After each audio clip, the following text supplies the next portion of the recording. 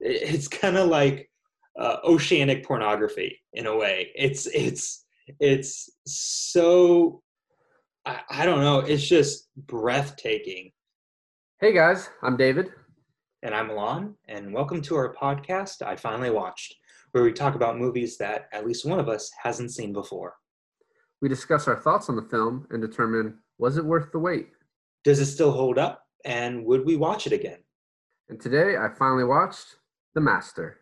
So, The Master is about this kind of rough scoundrel character, I would say, Freddie Quell, played by Joaquin Phoenix, who is coming back from the Navy in, 1950s? I think he meets Philip Seymour Hoffman around the 50s. I mean, obviously he fought in World War II, which ended in like 45. Yeah. So he's been kind of like a drifter for like 3 to 5 years at that point, and he kind of wanders on the Master ship. The Master, played by, like you said, Philip Seymour Hoffman. He stumbles upon his ship as a stowaway, and is from there just kind of taken care of by the Master, and falls into his cult-like religion. Yeah, I think that's a good synopsis. See, in my opinion, from the acting to the cinematography to the overall writing, it's one of the best movies of the the last 20 years. I don't know if you feel that way. Probably not, but I can hear your bated breath. So when I first saw it, I was really blown away by, as you said, the cinematography and Philip Seymour Hoffman. Because I hadn't seen this, and I haven't really seen like a new Philip Seymour Hoffman performance in years, because he passed away sadly. Getting to see something new from him and something that he was just so amazing in. I texted one of my friends afterwards, and I was like, we talk about movies all the time. I was like, bold statement. I think he might be might be the best actor of the last 20 years. Oh, for sure. Well, I was saying the best. Obviously you have Daniel Day-Lewis and DiCaprio that I consider high up there, and he mentioned a few too. You could say Tom Hanks, but I would even say, for my category of best actors in the last 20, 30 years, two of them are in this movie: Philip Seymour Hoffman and Joaquin Phoenix. Yeah, I can definitely see that. But just the way, a lot of people, when they'll talk about movies and they'll talk about performances and how you have two people that kind of go head to head in a movie and one of them blows the other off the screen. And I always think that's the way it's written, right? The dialogue and the direction, that kind of tells you who's going to blow someone off the screen. But, in this movie, they're, Philip Seymour Hoffman and Joaquin Phoenix are kind of equal sides of like the opposite, equal opposites. But I mean, every scene that Philip Seymour Hoffman is in is just dominant.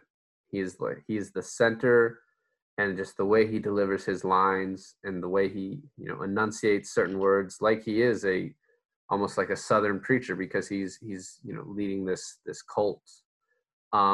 Just that was something in the first watch I was blown away by. Now, I wouldn't have, after that first watch, agreed with you.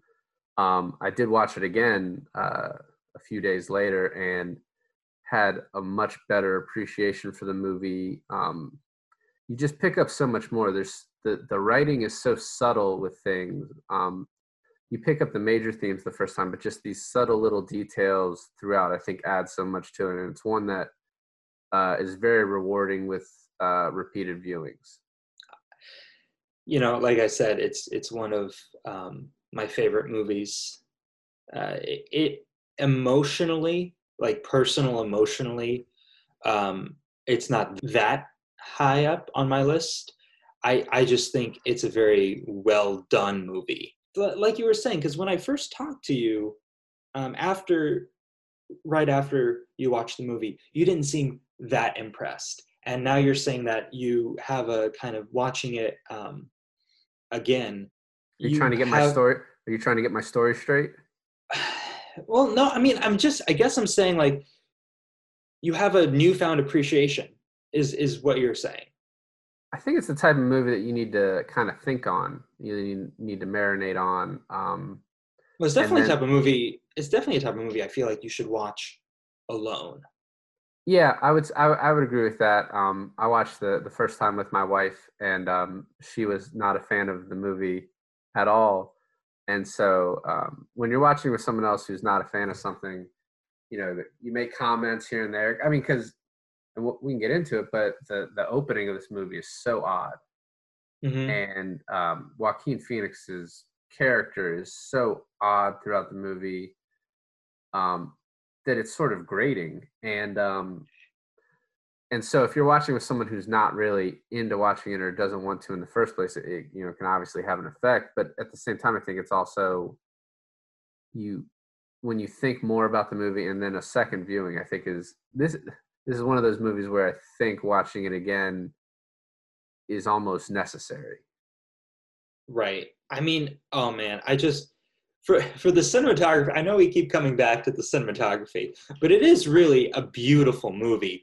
And the ocean shots, the water shots, it's kind of like oceanic pornography in a way. It's so I don't know. It's just breathtaking, um, and just everything about the lighting and the angles is wonderful. And also something I noticed about it is it's relies so heavily on the score, which is something I didn't really notice the first time. But this movie, it's very dialogue heavy, but the dialogue doesn't, in a lot of movies, the dialogue is used to explain to the audience what's happening. But in this movie, you're basically dropped in as a fly on the wall, listening to something, and no one in the movie is there to try and help you figure out what's going on. And so, Philip Seymour Hoffman uh, talks so vaguely throughout the movie, and it's really hard to follow. You can follow the story, but it's such a simple story. But the director uses the music to kind of to guide you along with this story in a really interesting way, and it's also like a very beautiful score too. And so I really like that aspect of it, and I appreciate it a lot more the second time I was watching it. When I watch a movie, I'm so musically deficient in listening to scores and music cues. I'm just really bad at it.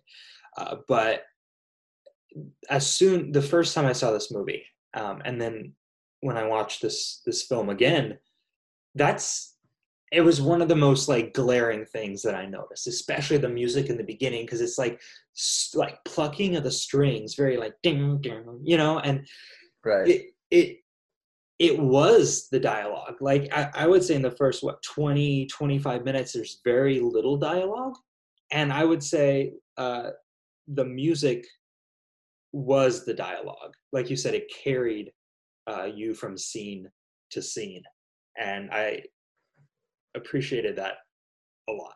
Well, and the major point where I noticed it too is this movie, I don't think has, to me, only had one funny part in the entire movie. It's a very serious movie, and that was they're in when they make it to New York City and they're at a person's home who is a believer in what they call the cause, which is the cult that they're in.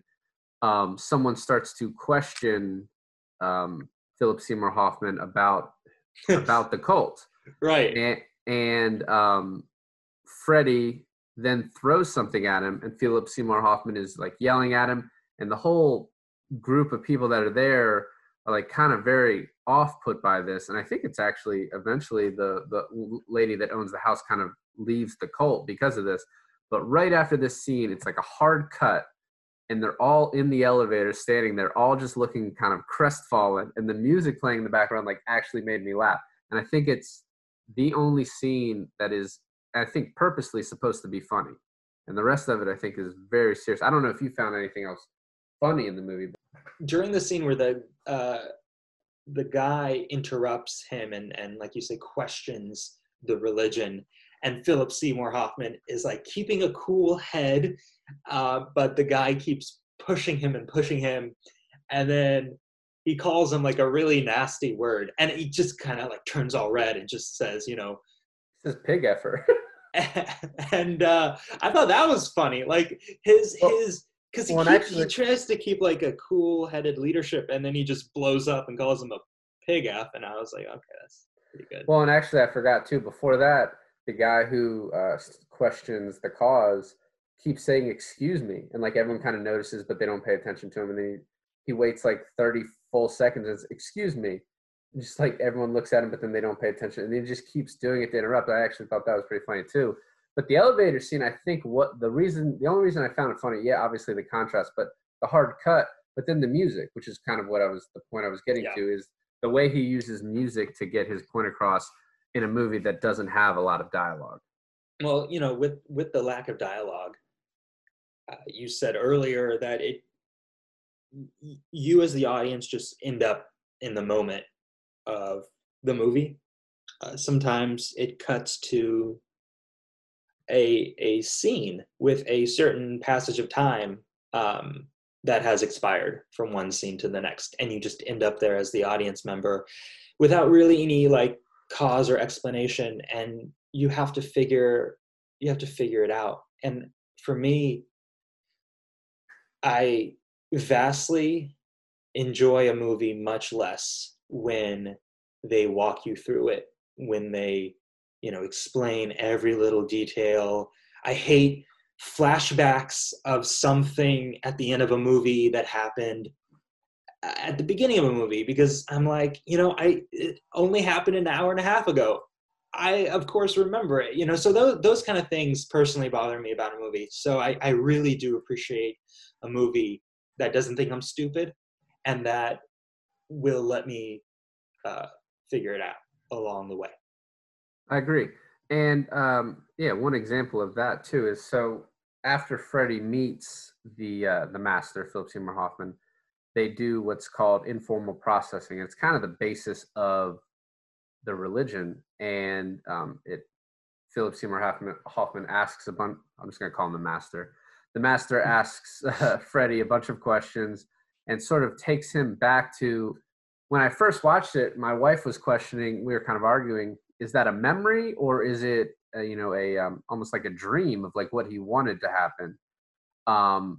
And he takes him back to this girl that Freddy had met, and it's kind of a question, dream or memory.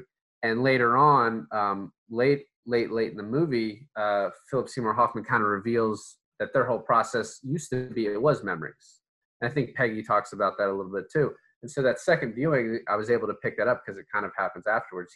Things are explained to you out of sequence, and you kind of have to put the puzzle together to know the answer. Yeah, it does. It does make you think. The scene that you're talking about with the informal processing, because their religion cult thing works on kind of a pseudo hypnotism process, where if you've lived multiple lives through, I guess, reincarnation, it doesn't exactly explain it in detail, but if you're a 30-year-old man in this life, but you might have been a 50-year-old woman in the life before, he tries to get you into that tranquil mode in your mind to try to reveal what exactly you were before by asking you a series of questions. And when he does this for the first time to Joaquin Phoenix, there's a lot of repetitiveness, and he answers, his name, Freddie Quill. Was he, like, one of the questions is, did he have sex with one of his family members? And when he first asked, he said no. And then after a lot of repetitive, you know, uh, repetitive motion and asking the question multiple times, he finally reveals that he has. And that happens like quite a bit through the movie. But I think it doesn't seem like it on the surface, but it feels really telling to the character once you see it a couple times. Yeah, and I think that, along with kind of the whole beginning of the movie, sort of sets the stage for who Freddy is. Because he in that informal processing, you kind of come to the conclusion that he's, an unreliable. You could say narrator. He's not necessarily a narrator because you're seeing it from like a third person view the whole movie, but he lies a lot. And so he's just very untrustworthy. There's the scene in the beginning where he's accused of poisoning someone and he denies it, and you can't really trust him. And so that plays a great deal into his character of, who he is. He's, from my point of view, he's almost like just like an id. He's like the embodiment of like your base needs and desires. Like the only things he wants are food, sex, and booze. And shelter. Well, and shelter, obviously, but I think that's fourth behind the booze and the sex and the food for him. Well, so what this movie does, because we've watched a lot of films that are heavily based in plot, and I don't feel like this movie is based in plot at all. I think the plot's almost inconsequential to the movie. Exactly. It completely focuses on who these characters are, especially Joaquin Phoenix's Freddie Quill, and what changes he goes through from the beginning to the end of the movie. Like you said, he had very basic instincts, and the master has called him a dirty, filthy animal, because I feel like the master always looked at himself as the example of perfection. Very sophisticated, very high class, and everyone who is not at his level are animals. And I think there was no better example of a human animal than Freddie Quill. Which is why, at least in my opinion, I wonder if you agree that he liked having Freddie around, because it was this part of him that he was sort of suppressing, that not allowing. And when Freddie was around, he had Freddie make him these alcoholic drinks that had like paint thinner in them. I think that is why he kept Freddie around, was to hone into that animal instinct that he didn't want to take part in himself. Well, I think it was even more than that. I think it was the fact that the master, even though he had this like veil of sophistication and betterness, I guess betterness than everyone else, he still had a lot of vices. He still had a lot to deal with personally. Freddie was a drunk, but he was also a drunk. To a certain degree, he was a flirtatious kind of guy, especially his wife, played by Amy Adams, got onto him for being so flirtatious to other women. Basically, you can sleep with anyone as long as I don't find out about it. So just, be better at it. Right. Be better at hiding it. And I think he kept Freddie around because even though no matter how bad his sins got, Freddie's was also always worse. And that probably made him feel better. Yeah, I can see that. But at the same time, I think Peggy, in that same scene where she's telling him about the cheating, is also telling him that Freddie is a bad influence on him. Like, he's making that booze for you. And then after telling him that, she goes to Freddie and it's like, Freddie, you can't drink anymore if you're going to stay around here. You need to stop. Mm-hmm. And so it is in my opinion, it was he liked that influence on him because it was a thing he didn't want to dabble in. So you would say Freddy was the main character, Yes. and basically the master helped him get to a certain change in his life. I guess this is where we would get into a bit of spoiler territory here. Although I don't know if anything matters for spoilers in this. Well, what's so interesting is that plot wise, it doesn't. Like, I can tell you, oh, they ended up in England at the end of the movie, and it doesn't really matter. But I feel like the only thing spoiler wise would be how the characters have changed at the end of the movie. Right, and I think you probably think Freddy's changed a lot more than I do. Yeah, I do. But what's more interesting, and as I like really thought about it, is the change not from Freddy's perspective, but the change that the master went through from the beginning to the end of the film, I felt was almost equal to Freddy's change. Yeah, because when we first meet Freddy, and I thought the opening of the film was kind of like a microcosm for his character and for how people interacted with him. There's they're building a lady on the beach out of sand, and Freddy hops on top of her and pretends to have sex with her, and all the other sailors are laughing. And then it goes on for way too long, and they're all super uncomfortable.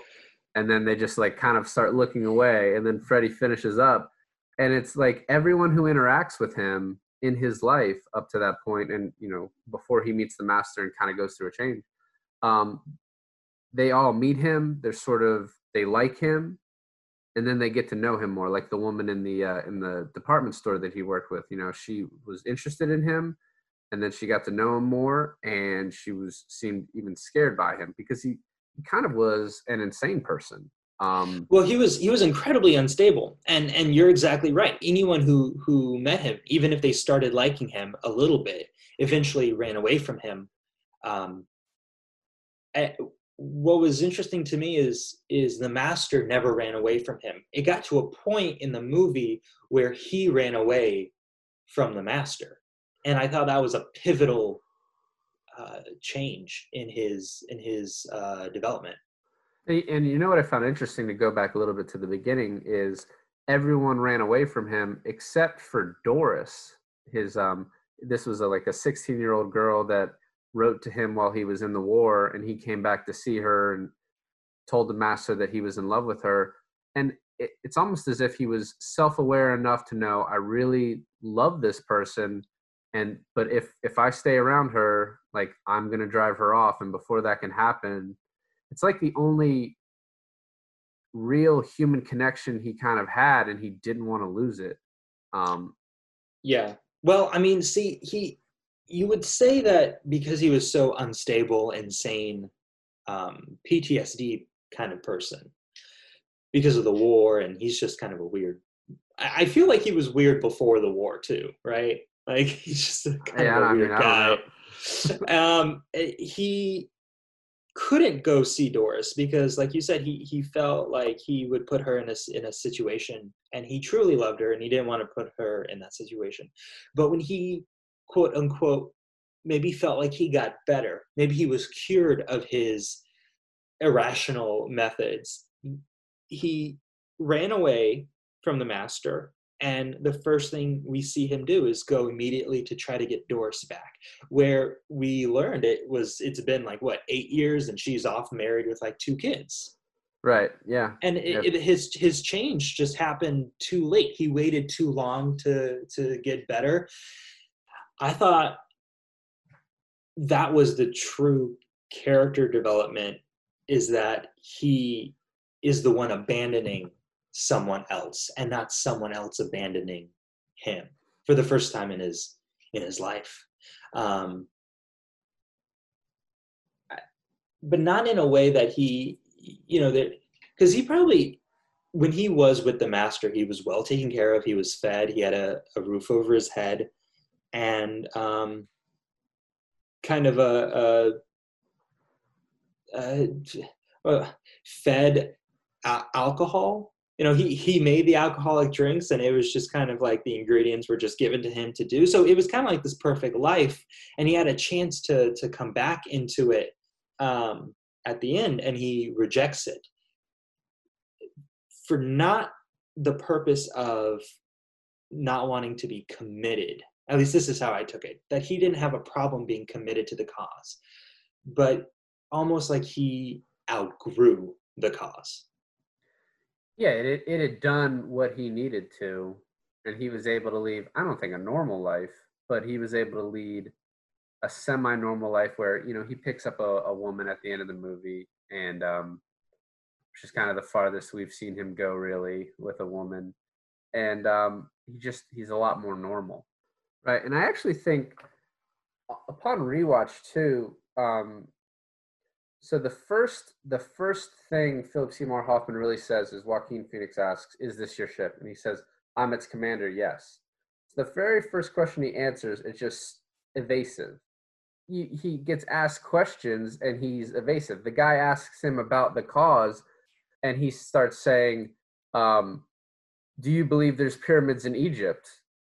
And he's like, "You've never been, but great scholars tell us they are." Basically, like, don't ask me for receipts, just believe me, because I'm great and I'm telling you that we can cure leukemia and stop nuclear war with my religion I've created. He's a BSer, but he's a really good BSer. Amazing BSer. Yeah, I mean, to have that many people follow you purely on faith. I think what's also revealed throughout the movie is how, and it's little tidbits here and there about how these animal instincts kind of take over the master in a way that his wife Peggy always sort of has to bring him back. There's that scene in the bathroom where she tells him to stop cheating on him, and you're going to ruin the cause. That's definitely all that happens in that bathroom. No need to talk about anything else in there at all. And another interesting scene is where she, after that guy questions the cause, she says, "We need to go on the attack." And then quite literally, Freddy says, "All right, let's go on the attack," and goes and, I mean, it's not clear if he just beats the crap out of the guy or if he kills him. I would imagine just beating him up.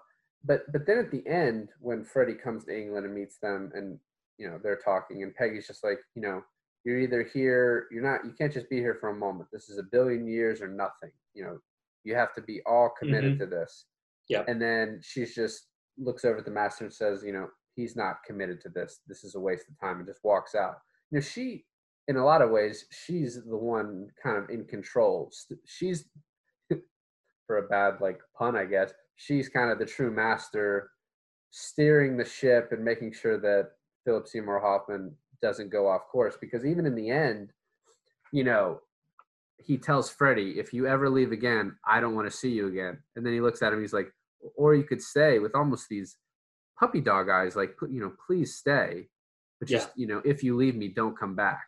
And he doesn't. He says, "Well, then I'll see you in another life." So yeah, I think we really see how far he's gone from, the guy he was in the beginning.